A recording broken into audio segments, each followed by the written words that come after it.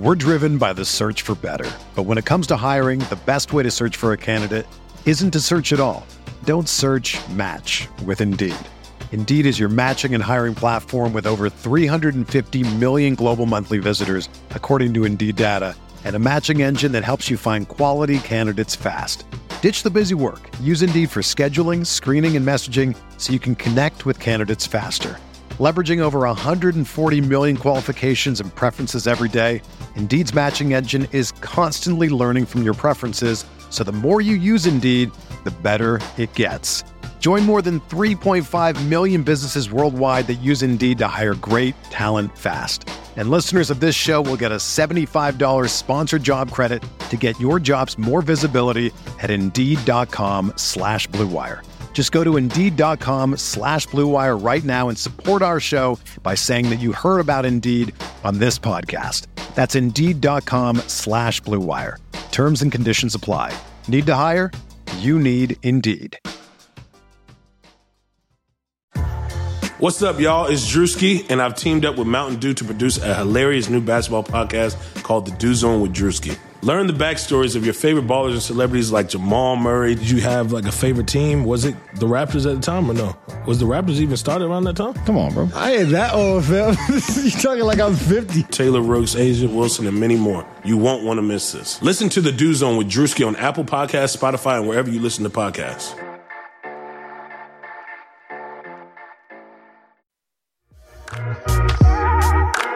And Oladipo wants it again. Approaching 2 minutes to play. With the left hand and authority. McKee gets it in the middle for the win. It's 4/10 of a second. One of the greatest clutch playoff performers of his generation has apparently done it again. Yes! Mother chicken for sure. All the day. It's mother chicken. 9 seconds, 8 seconds, 7 seconds. Oladipo to win it. Another one! Another one! Another one! What is going on, everybody? Welcome back to another episode of Setting the Pace on PacersTalk.net. Joining me right now on the other line is Derek Schultz. Derek, what's going on, man? What's up, Alex? Thanks so much for having me on your show, man. Yeah, no problem. It's good to hear from you. I definitely miss hearing you on the radio, but I know that you're staying busy. You're enjoying this nice weather we had today, and trying to figure out things to do during quarantine. I'm assuming, right?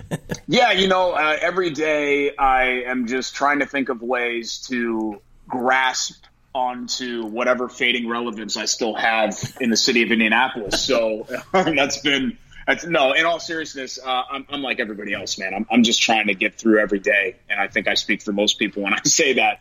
My wife actually is a ICU critical care nurse at Methodist Hospital downtown, so that's been a little bit nerve-wracking, and just there's been some anxiety and fear when it comes to that because she's there right now. She's working the overnight shift, so she's kind of on the front lines of this whole thing, but, just trying to stay safe, trying to keep my 3-year-old occupied, and the weather change has been helpful because at least we can get out of the house and go for walks or go out in the backyard or something like that. So it's not too much cabin fever like it was, let's say, a month ago.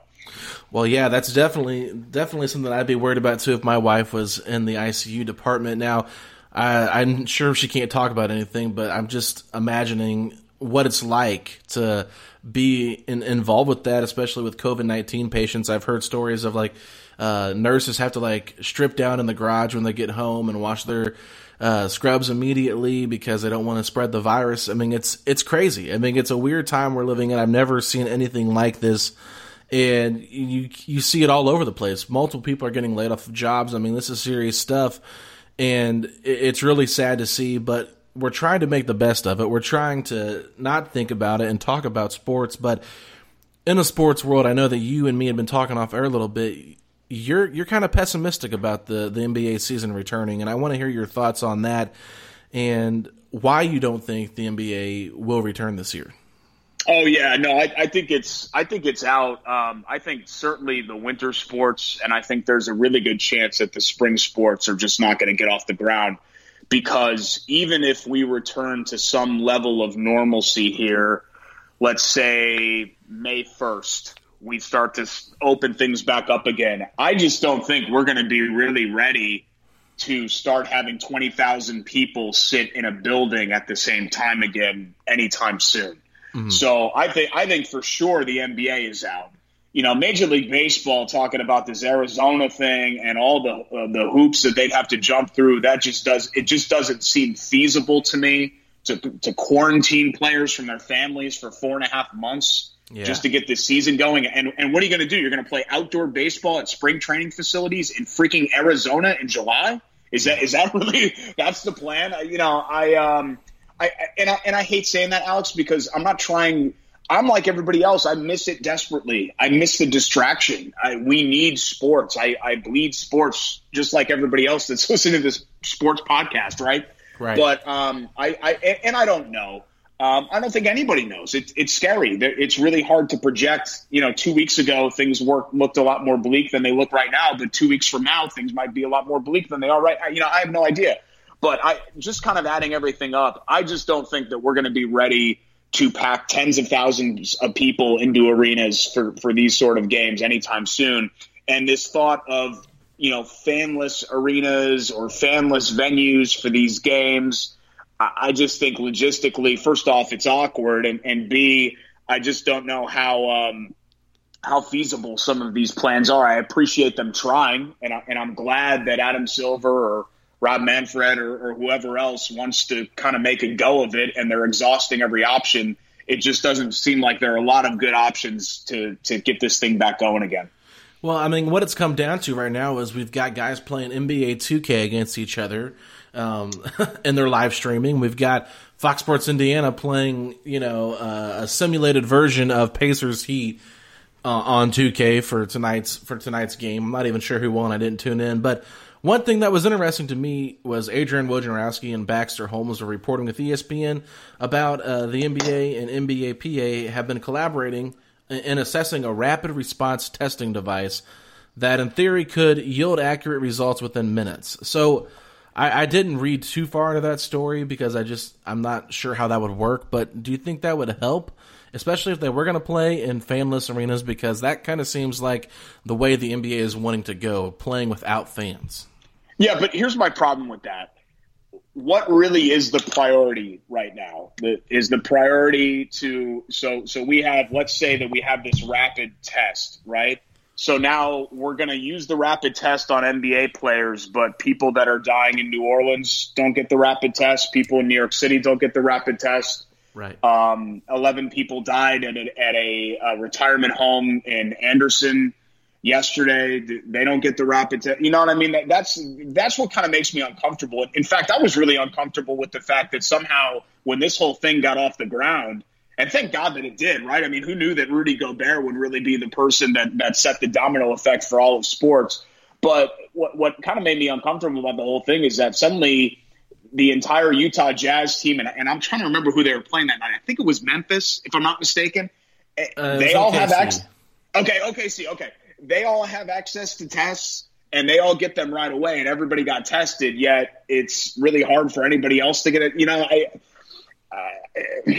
Again, I'm not trying to be Debbie Downer here or anything like that. I just think that when you have an unprecedented health crisis like what we're going through, not just in this country, but on planet Earth right now, sports, to me, as much as I love them, aren't really in the forefront of my mind, and it's certainly not on the top or even near the top of the priority list. And I get that they want to do it for their fans, and I get that there are millions and in cases billions of dollars that are on the line here. But it's April 7th today. I just don't see the timetable moving rapidly enough to be able to salvage a makeshift NBA playoff and these fanless arenas and all this other stuff. I think if we could start football season on time and still have like the golf majors and racing, then I think we're doing pretty well for 2020. Because I think pretty much that's the best case scenario. I think the best case scenario is that you get the golf majors in. You get some sort of a racing season, and, the fall sports or the sports that go into the fall, I think are salvageable. I don't think the NBA is. And I think baseball is going to have a really, really hard time, because to have a legitimate season, you've got to have probably about 110 games. And you need 4 weeks for pitchers to get ready once this lifts. So you're talking about tack on another month there. I think logistically baseball is in a really tough spot. Yeah, and I think you bring up a great point. Like, it's bigger than sports. And I think sometimes as sports fans, we can kind of get in that little box of thinking, oh, I just can't wait for sports to come back, because it's that escape. It's that I don't have to think about this. I can just enjoy this, that kind of thing. And I'm as big a Pacer fan as I know. And it's kind of been one of those things where I just kind of accepted the fact that it's not coming back anytime soon. So I don't even get excited for it or get my hopes up. And I just try to find other things to do, whether it's, enjoy being outside in the neighborhood, or, playing a board game with family members, or whatever, just trying to find different things. And sometimes I think it's almost a good thing for us to kind of just sit back and realize there's other things to do outside of sports, and, being on social media 24/7 and that kind of thing, spending time with your family. Now, there's some people that don't have that opportunity because they might be single, living on their own, and it's different. But I really do think that this is a very serious situation, and, I'm not sure how they're going to go about this, but to me, it feels like if there was a vaccine for it, I feel like more than likely people would probably be more apt to go about their everyday business and do things. But because there's no vaccine, there's no way to cure this. People are living in fear.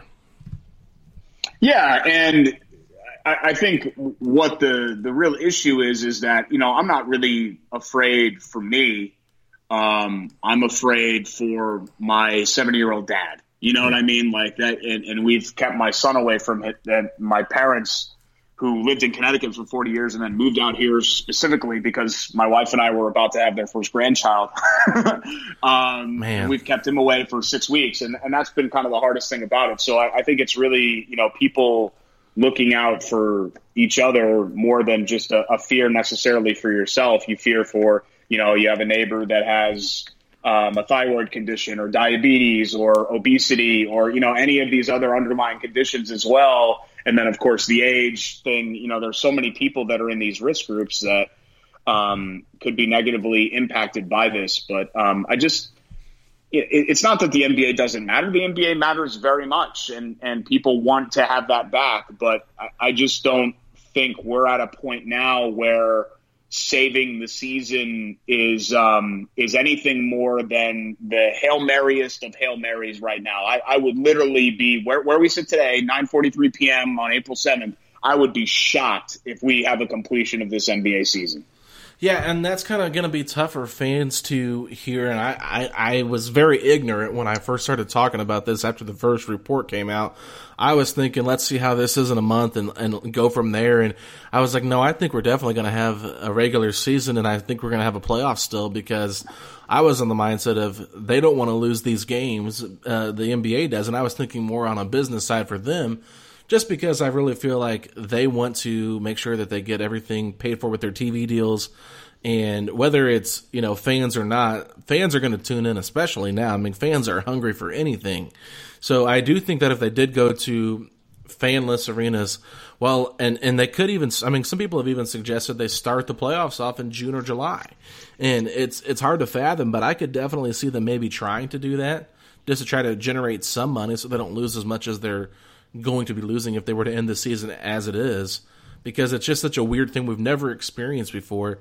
And some people have even suggested that it would be smart for the NBA to start their season in December and kind of let football have that time, because football dominates anyway.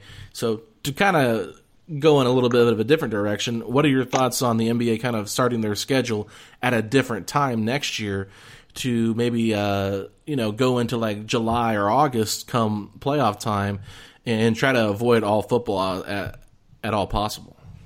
Well, I'm not as much focused on moving the season as I am. I'm a very big proponent, and this isn't just for the NBA. I'm a very big proponent of condensing all sports seasons outside of maybe the NFL. I think the NFL has it right. I loved a couple of years ago. I think it was the 10-11 season, if I'm not mistaken. I think what do we end up having? 58 games, 60 games, something like that. Yeah, I think we were like, what were we, 42 and 24, something like that? Yeah. So 60-ish something games. I know it was 50 and 99, which was a little too condensed. I mean, they barely saved the season in 99. But I'm not as much in favor of that. But I would love to see the NBA shave 15 games off their schedule. They've done a better job with the second night of the back-to-back stuff, and trying to limit those and all of that. I would love to see baseball, and they'll never do it because the numbers are so holy. They don't want to mess with that. I'd love to see baseball get down to like 140 games because I think in 2022, I just don't know if we really have the attention span. It just feels like it just goes and goes and goes and goes. And we're so obsessed now with winning championships. Did you win a ring? Oh, you didn't win a ring? Okay, you suck. So it makes the long, drawn-out regular season feel even less meaningful because we don't even celebrate regular season success anymore. Like the Pacers had the best record in the East in 2014, and literally no one cares. Yeah. The NFL, it's kind of the same way. It used to be great to win the division. It used to be great just to go to the Super Bowl, and now it's just you got to win it or the season's like a failure. I did see that, and I guess because the sports calendar is so light here in Indianapolis in July because we have no baseball team in this market, no MLB team, I should say, that would work better for me selfishly as a sports fan here in Central Indiana to have the NBA go well into July instead of just kind of having this 6 to 8 week dead period between the NBA finals and the start of college football.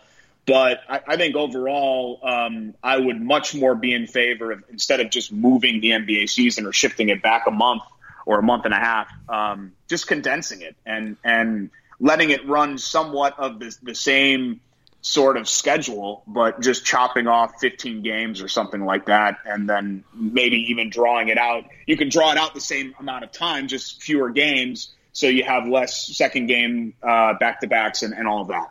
Yeah, the 4 games in 1 week is quite a bit, and I think the perfect way to do that is to play every team that's not in your division, home and away, kind of like they do with the different conferences. That would give you 50 total games for those 25 teams, and then with the 4 teams in your division, play them 4 times, and that would give you a total of 66 games. I think that's a perfect number. Cuts off 16 of the regular season games, and you can expand that out, maybe make the All-Star break like a full 2 weeks or something to give these guys a real bye of some sort because they play so many games and they play for so long, and it would allow guys to get healthy, that kind of thing. But yeah, no, I'm all for change, and I think you're 100% right when you talk about why championships are all we talk about. I mean, look at LeBron James makes it to the finals like 8 years in a row, something like that, and all we talk about is his record in the finals instead of being like, wow, you took that Cavs team to the finals, that horrible Cavs team to the finals, and stuff like that. So, and you even go back to like the 90s. I mean, look at a guy like Charles Barkley who never won a title, Reggie Miller, same thing, and they're always kind of criticized and knocked down on the pecking order because they don't have a title. And I'm just curious, you brought it up, so do you think that winning a title means everything, or do you think it's way overblown?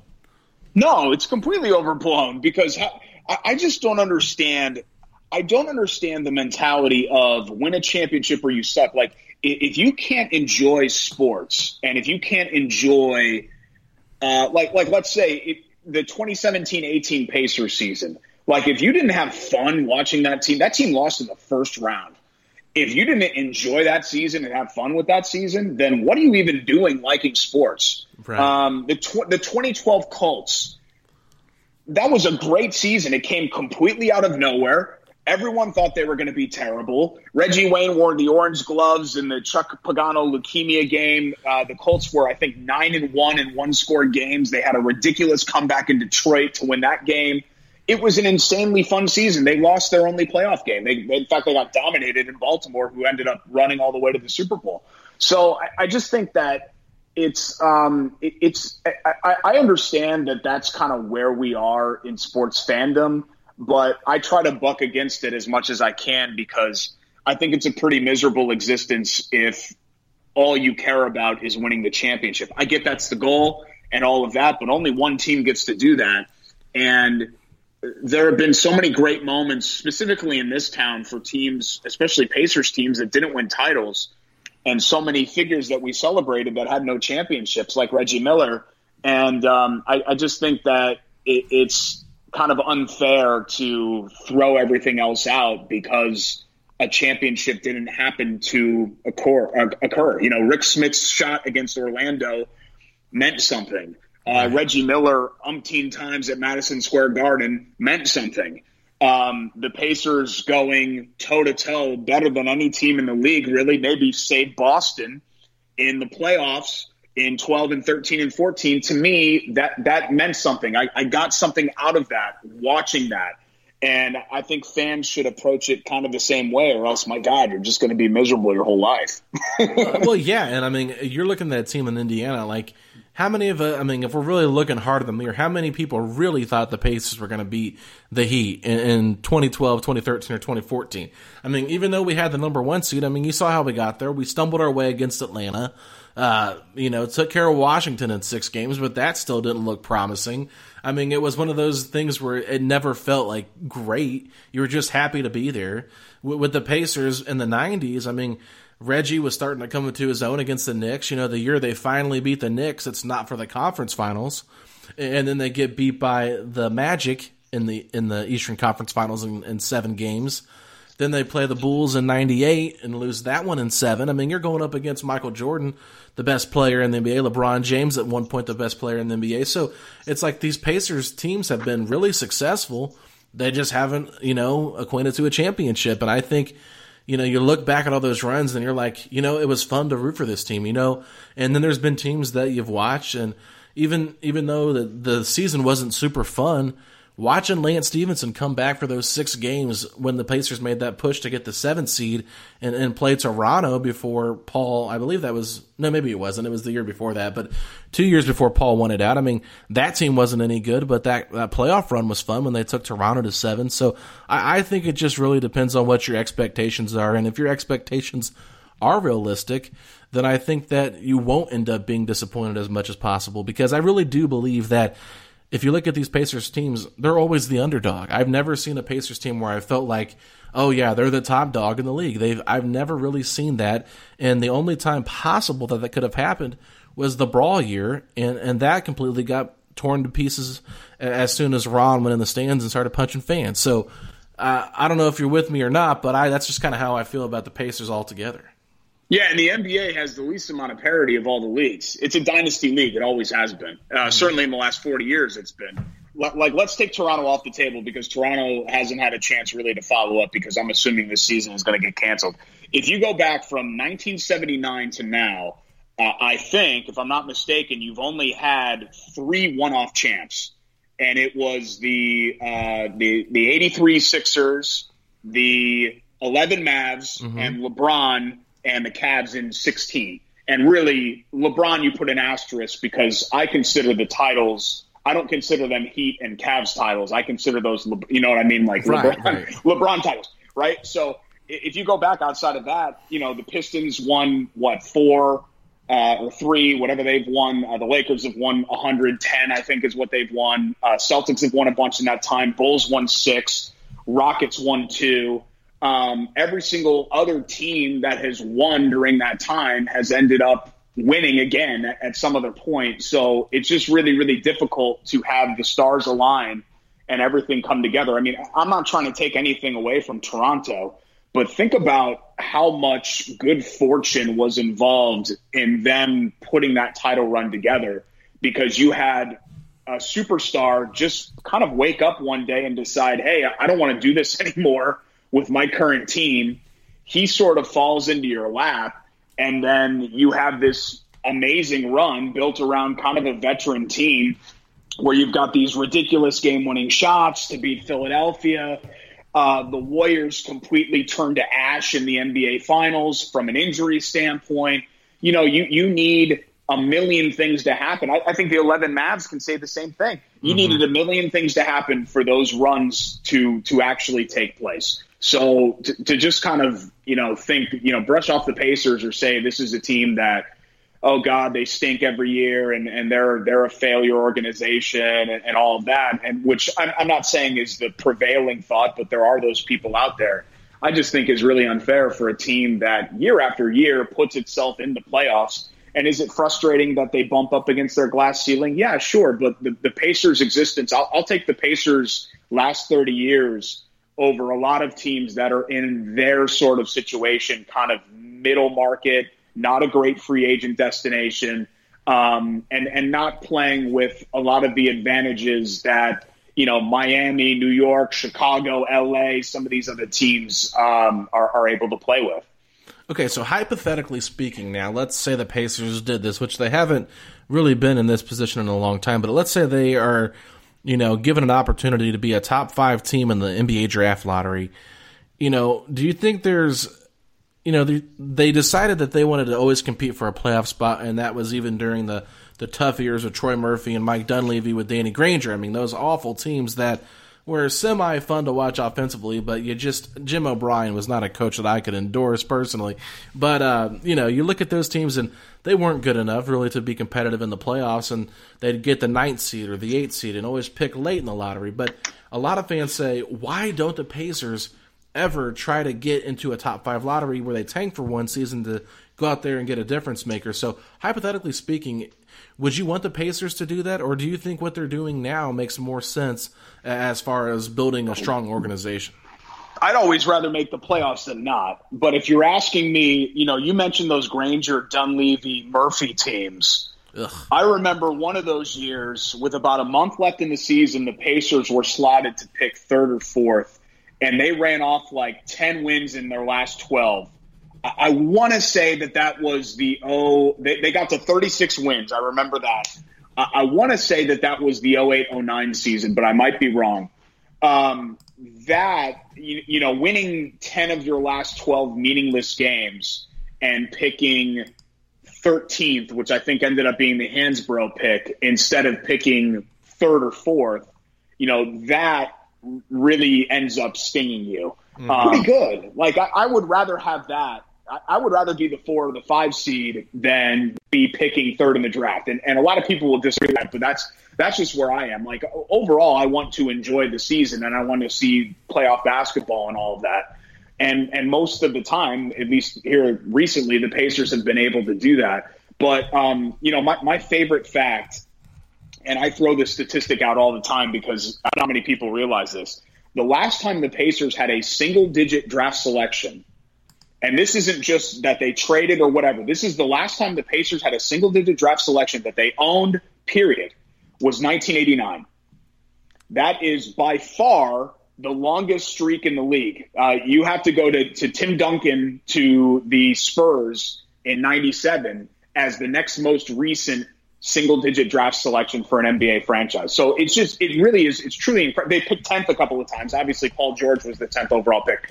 But it's truly incredible how not bad they've been for the last 30 years. Like, they've never truly been terrible. They've been not very good. They've been mediocre, but they've really never been awfully, horribly, Isaiah Thomas with the Knicks level bad. Yeah, and I'm looking here at the NBA draft history, and I went to the 89 NBA draft. Do you know what pick they had? Do you know off the top of your head? Yeah, it was George McLeod, 9th, right? It was 7th, actually. Oh, 7th, okay. Yeah, well, I knew it was single digit, but it was George McLeod. You got George right? McLeod. Okay, I was impressed. Yeah. They could have had Tim Hardaway, Mookie Blaylock, It wasn't particularly a great draft in 89, Sean Kemp went 17th. if I remember. Yeah. Well, that ended up working out. Yeah, I know. You talked about that lockout in the 99 season, and all I ever think about is Fat Kemp, but just seeing him in that black Cavs jersey just looks so weird because I'm used to seeing him in that Sonics jersey. You know what I mean? It's just like the lockout did a lot of bad things for him. But anyway, so I think we kind of wrapped up this segment talking about the Pacers, what the future could be like. Not playing this season, bigger picture here, but I know you were kind of interested, I guess I should say, with the Build Your Pacer squad list that I came out with. And honestly, like I'm sitting here on my lunch break. I'm bored to death. Nothing to do. And I'm like, oh, okay, let's do one of these Build Your Pacer squad. I'm just going to make it up. And I honestly put like hardly any thought into it, to be honest with you.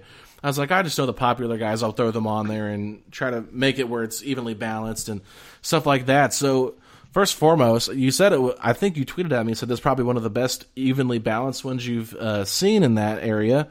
And I was curious, did you build your Pacer squad with $15?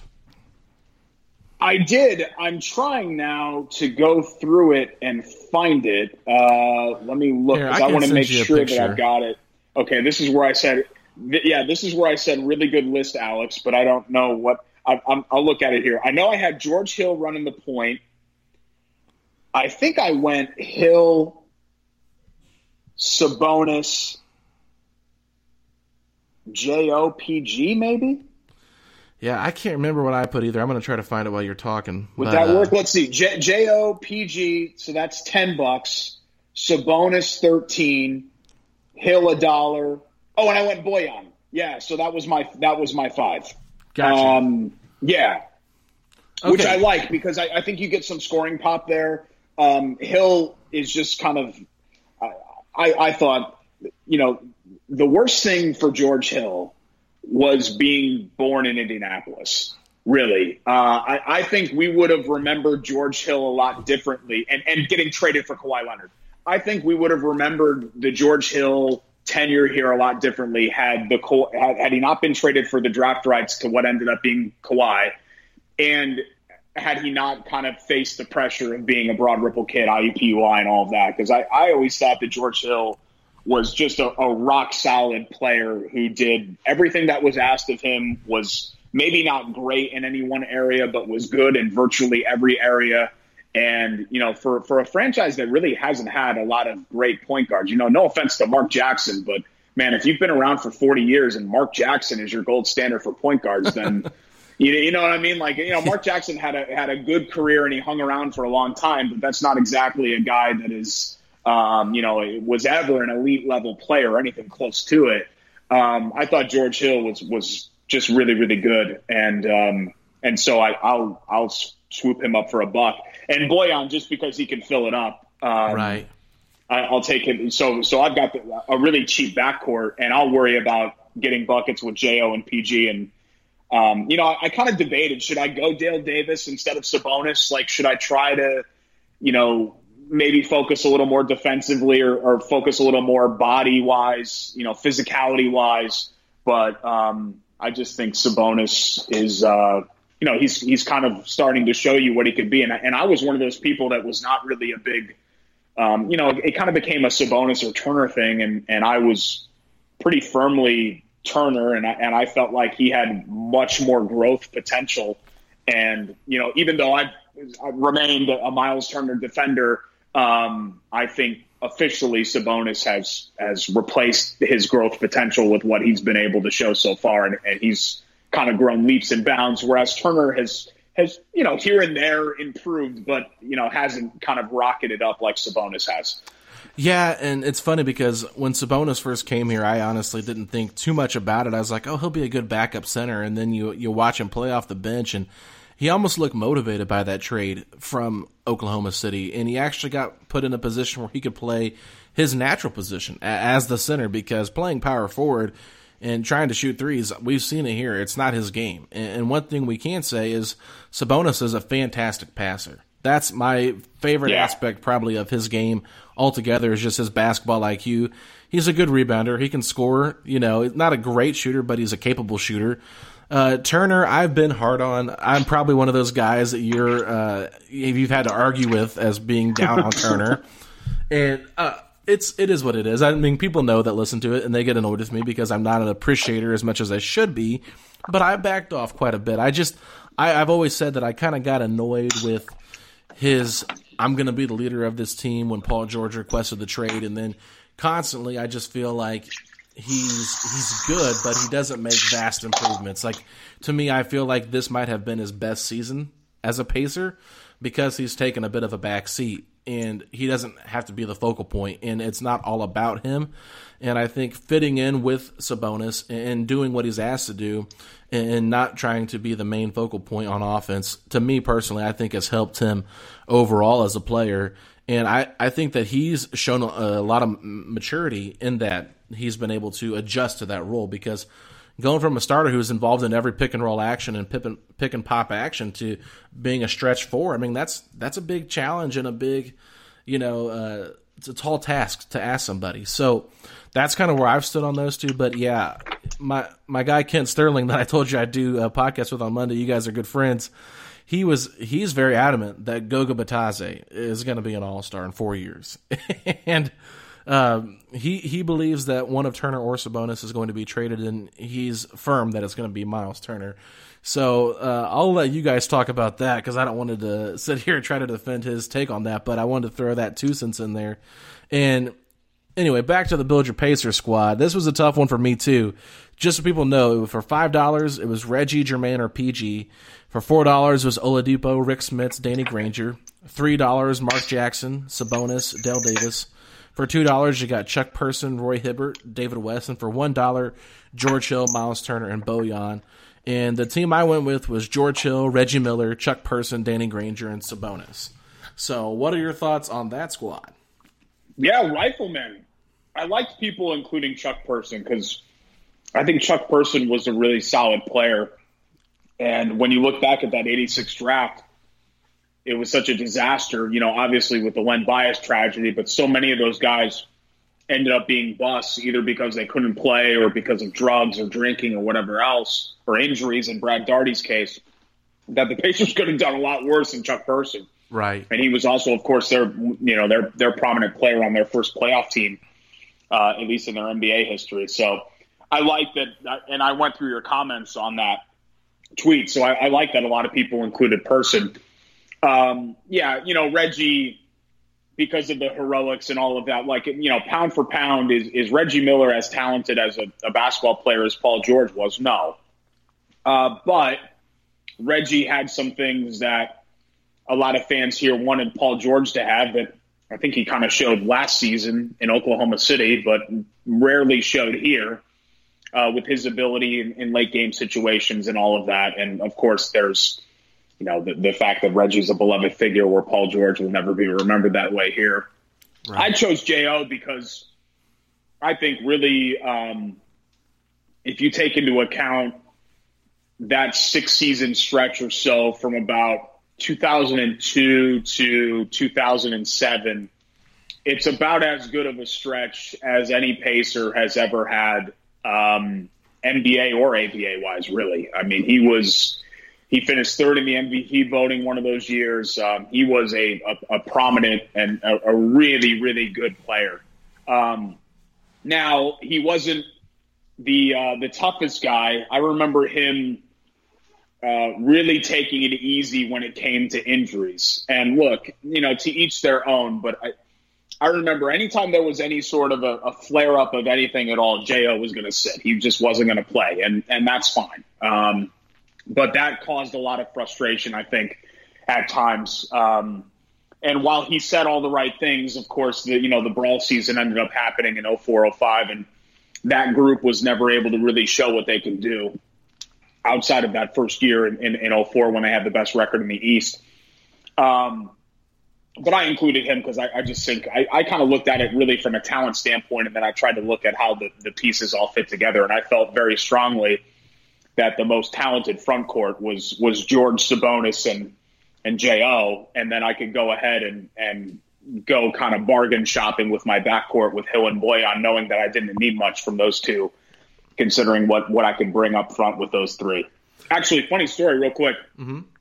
I actually told this on another podcast, but I did a couple of internships in college, but my first internship in Indianapolis was as a senior at IU. I worked for Kevin Lee, NBC Sports, and he does a lot of IndyCar stuff. But at the time, he was the sports director at WIBC, which was 1070 before 1070 in its current incarnation existed. And my job was to drive up from Bloomington and get audio in the Pacers locker room for Kevin's postgame show. So my first job, or my first team that I covered, I was an intern, but still I was there for all the Thursday, Friday, and Saturday night games, was the 04-05 Pacers, which was quite the baptism into covering sports, because you talk about a crazy season to be around a single team. The first week of November, it's Steven Jackson and Artest and J.O. and all these guys that I'm talking to in the locker room. By December, I'm standing and waiting for Eddie Gill's post-game comments. You know what I mean? Jonathan Bender, people like that. You're just like, normally you probably wouldn't care what Freddie Jones had to say, but you're there because they've got nobody left. And I feel like Indiana sports is full of what ifs, and that really is one of the biggest what ifs. What if that night hadn't happened? That 05 Spurs team wasn't particularly, even though of course it's the middle of the dynasty and it's Duncan and Ginobili and Parker, that wasn't particularly some unstoppable force sort of a team. It just felt like that Pacers squad could have really pushed for a title, and all the stars were aligned for that to happen. And then of course, very early in the season, that it never really got off the ground. Well, that makes me want to ask you then, what do you think is the greatest Pacers team of all time then? 98. Yeah, that's that's what I think too. I think that is pretty universally considered the best Pacers team. You had really a great mix of guys at their peak like Reggie, and then just a really terrific mix of veterans. Chris Mullin, people forget how solid he was on some of those teams. Smits was also at kind of the peak of his prime. That was just a really, really good squad that unfortunately, happened during the last year of the Dynasty Bulls and Jordan's fifth and final MVP, and really the last season that Michael Jordan was Michael Jordan. And they were right there. I mean, they led that game late, and people know how that ended up going. But I'd put the 04-05 team right up there with the rest. I don't even know who the second best team really would be. I think you can make an argument that the 04-05 team could have been the second best, but it's tough because we're only really going off a month of data because, that happened, the brawl happened in late November and it nuked everything. The 99 lockout team, I thought that they came back with because Jalen Rose started getting cooking. I thought was a really good team. 94, 95, those teams, I think you just kind of felt sort of happy to be there. The 04 team was a solid squad, but I don't think it was quite to the level of those other teams that we mentioned. And ditto for the 14 team. The 14 and 04 teams, I think, were kind of around the same to me. Both of them ended up being the number one seed in the East. J.O. had that amazing season. But I don't quite stack them up pound for pound. I think really the three teams that are in the argument to me are 98, 99, and 05 as in their NBA history as the best Pacers teams. And gun to my head, I'd probably rank them 98, 05, 99, 1, 2, 3. Gotcha. Okay, so I created a Pacers bracket. I don't know if you saw this or not, kind of floating around Twitter or not, but I did a top 32 Pacers teams, which was really incredibly hard to find. 32 good Pacers teams. Now there's about 25, but the last ones, the last 7, were quite difficult to come up with because some of them didn't even have winning records. But the 1 seeds that I gave out the 97-98 as the number 1 seed overall. Another number 1 seed I gave the 03-04 team because they won 61 games. They were 61-21. It's still a record, yeah. Right. I gave the 99-2000 NBA Finals team 1 because they made it the furthest. And then the other one I gave the 2013-2014 Indiana Pacers the last year with Paul and Roy and all those guys together before Paul broke his leg, the 1 seed. So it was kind of interesting to see how it all played out. Mostly went chalk, but there was an upset, which I thought was funny, was the 2012-2013 team dominated the 2003-2004 Pacers teams in our voting committee that we had. I had like Chris Thaneri, Mark Monteith, Tony East, Kent Sterling, Jeremiah, and it was 7-1. I mean, that's what was crazy about it, voting wise. And they actually, it came down, it was a 5-3 vote, but they ended up picking the NBA Finals team as the best Pacers team of all time, beating the 98 team, which caught me by surprise. And I told Kent that, and Kent was not happy. So I guess it's not universal. Yeah, no, that surprises me because I thought everybody was on the same page that 98 was better. By the way, I said not 99, 2000. Sorry, I was using the end years, and then I didn't for the 99 team. 98, 05, 2000 is how I would rank them. 1, 2, 3. So the 99 team was good too. That was the lockout year, and that was weird. But I thought that 99 team had a chance to, at the very least, get to the NBA Finals. But of course, LJ's 4-point play, and we're not going to get into that. It was good for you. That surprised me. It also surprised me about the 13 team over the 03-04 team. Yeah, I guess so. The 13 team really kind of came on late, and that series where they beat the Knicks was amazing. I just think that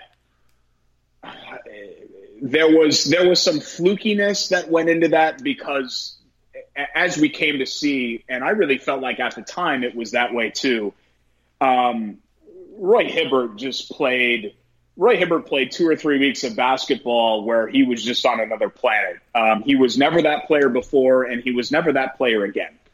And it was great. Yeah, it was great, and everybody enjoyed it. I actually kind of felt bad for Roy because I think overnight people started to expect him to be a 20-10 guy, and Roy Hibbert was never going to be a 20-10 guy. Roy Hibbert was like a 12-8 guy, if that. And, especially on the 8 end because rebounding was always kind of an issue for him.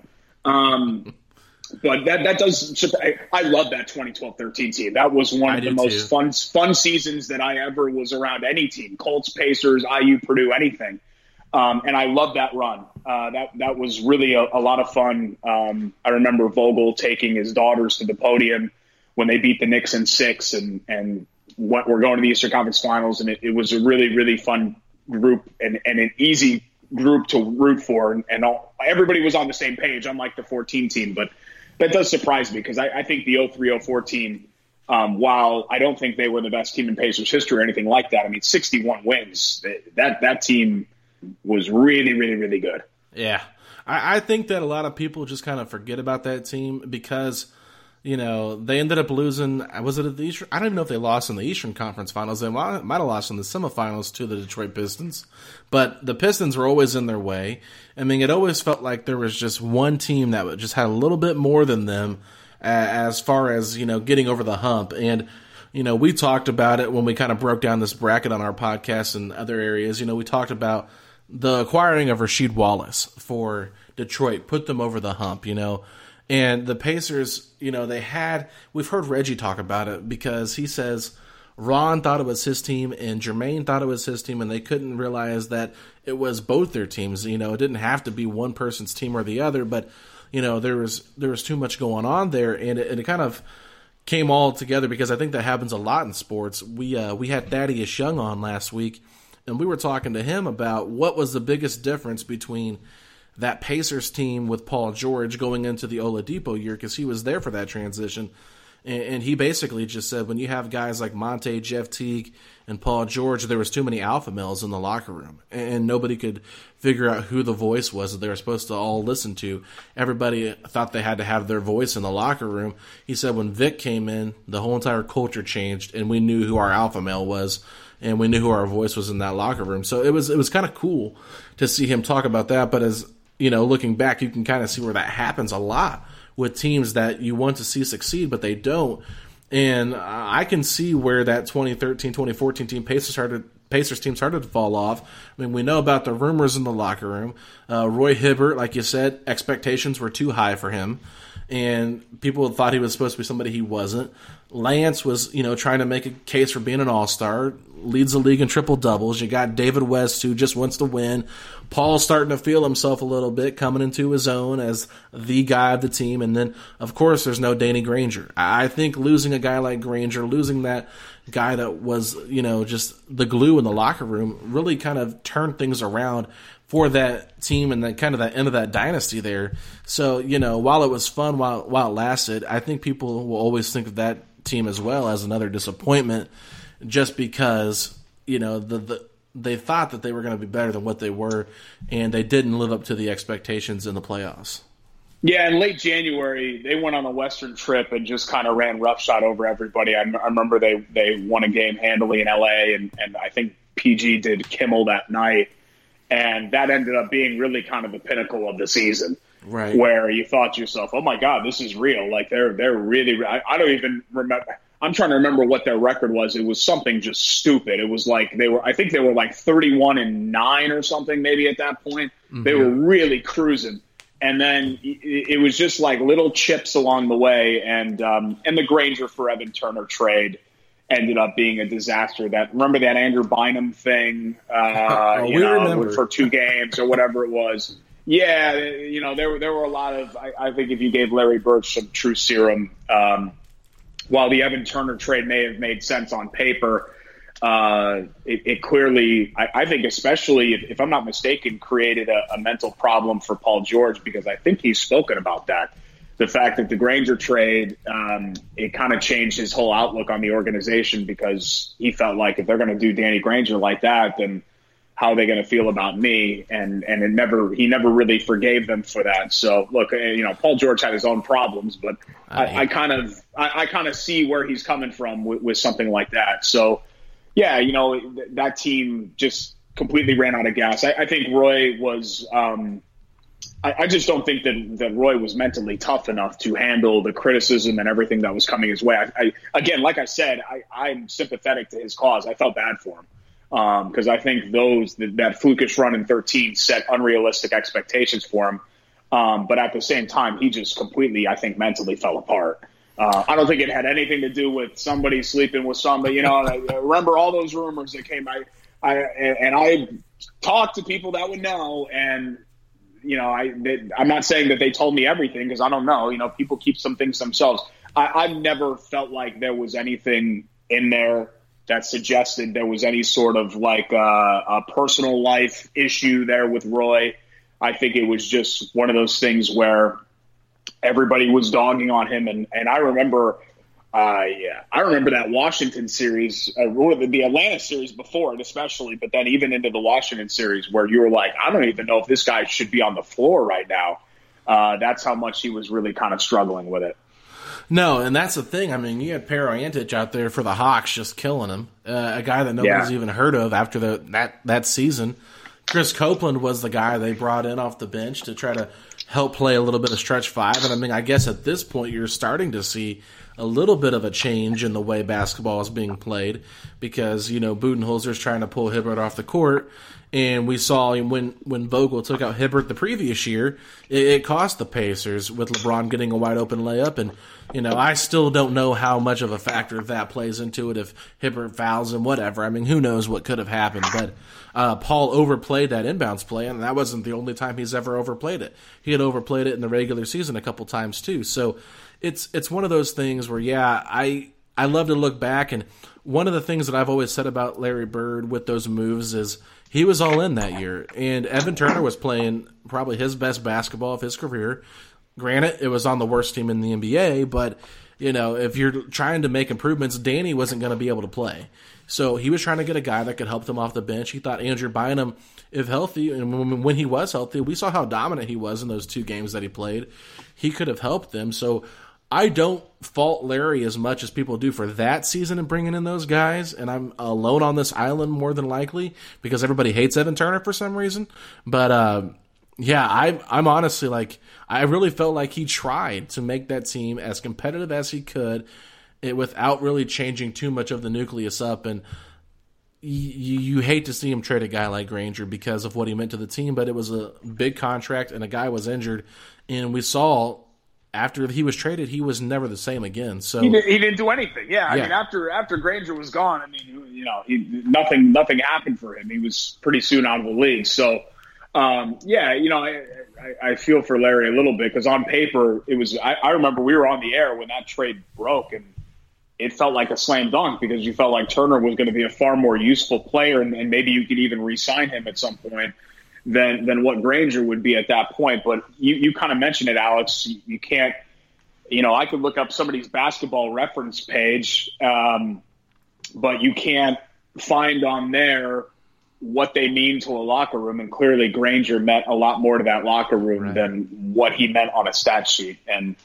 Bird did far more than good than bad, in my opinion. But we tend to remember people on how they exited, and it was a really bad exit for Bird. And there were a couple of, those teams after that, West, Hibbert, George, Hill, Lance group.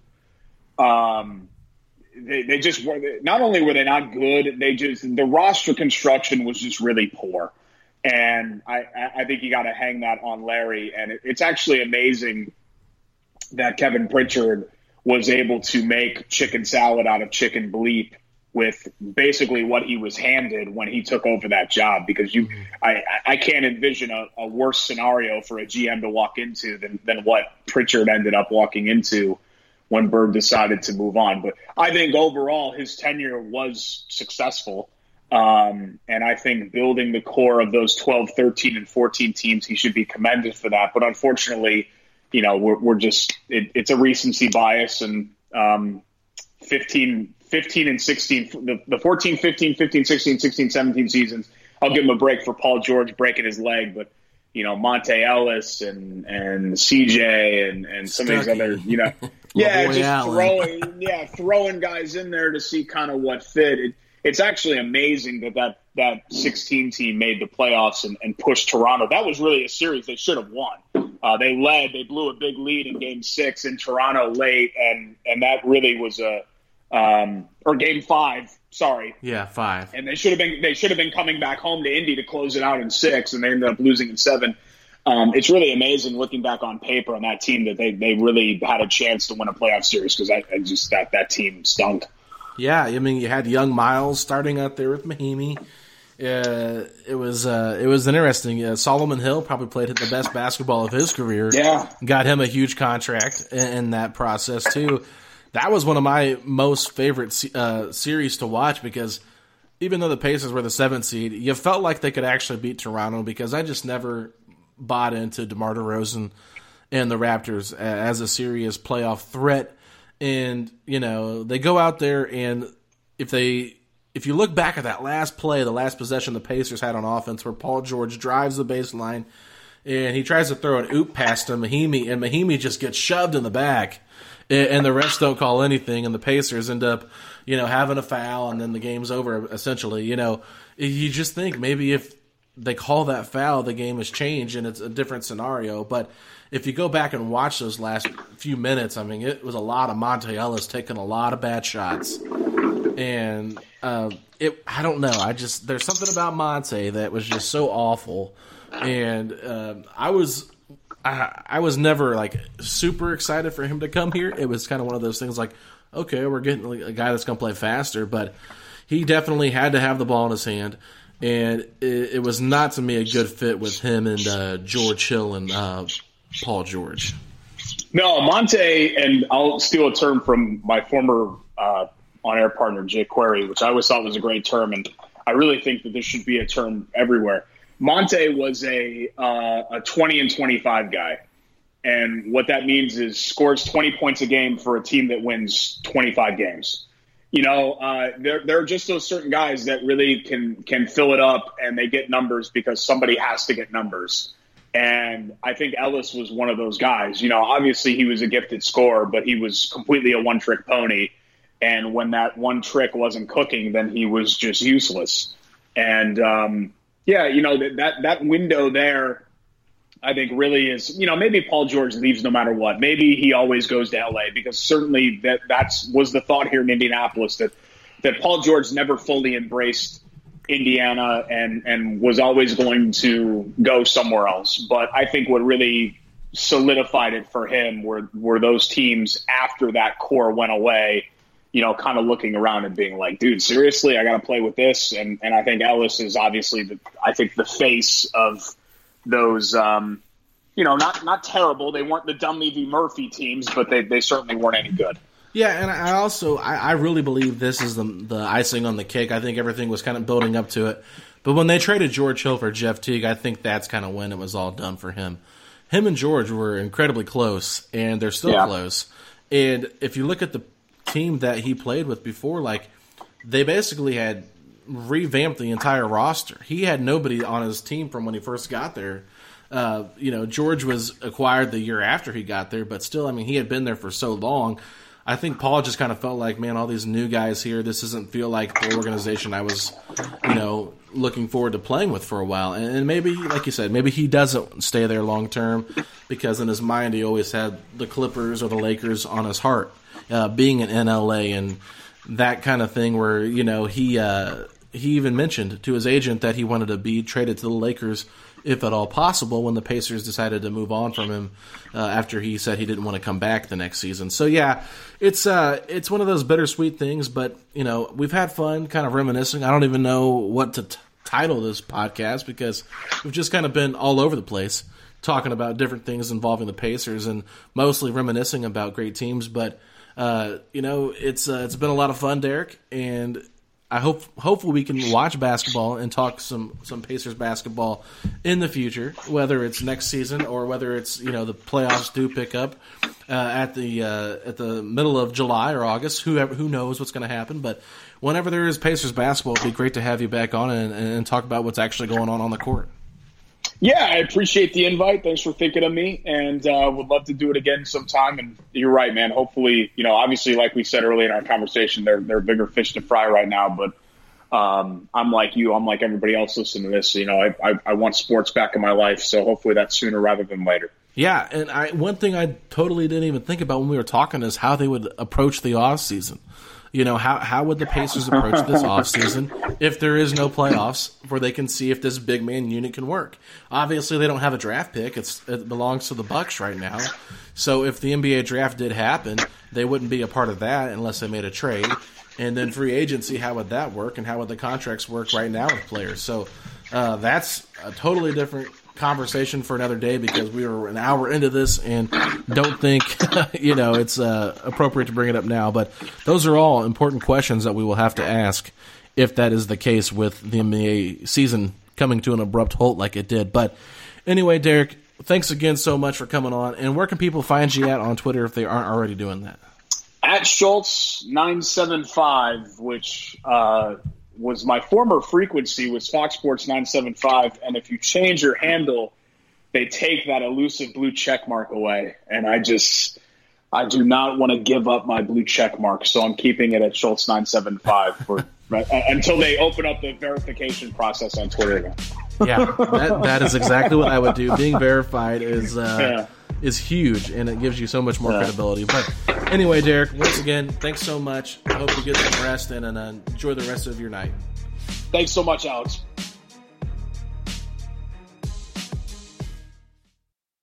Sugar Ray Leonard, Roberto Duran, Marvelous Marvin Hagler, and Thomas Hearns. Legends, whose four-way rivalry defined one of the greatest eras in boxing history. Relive their decade of dominance in the new Showtime sports documentary, The Kings, a 4-part series premiering Sunday, June 6th, only on Showtime. This is the story of the one. As head of maintenance at a concert hall, he knows the show must always go on. That's why he works behind the scenes, ensuring every light is working, the HVAC is humming, and his facility shines. With Grainger's supplies and solutions for every challenge he faces, plus 24/7 customer support, his venue never misses a beat. Call quickgrainger.com or just stop by. Grainger, for the ones who get it done.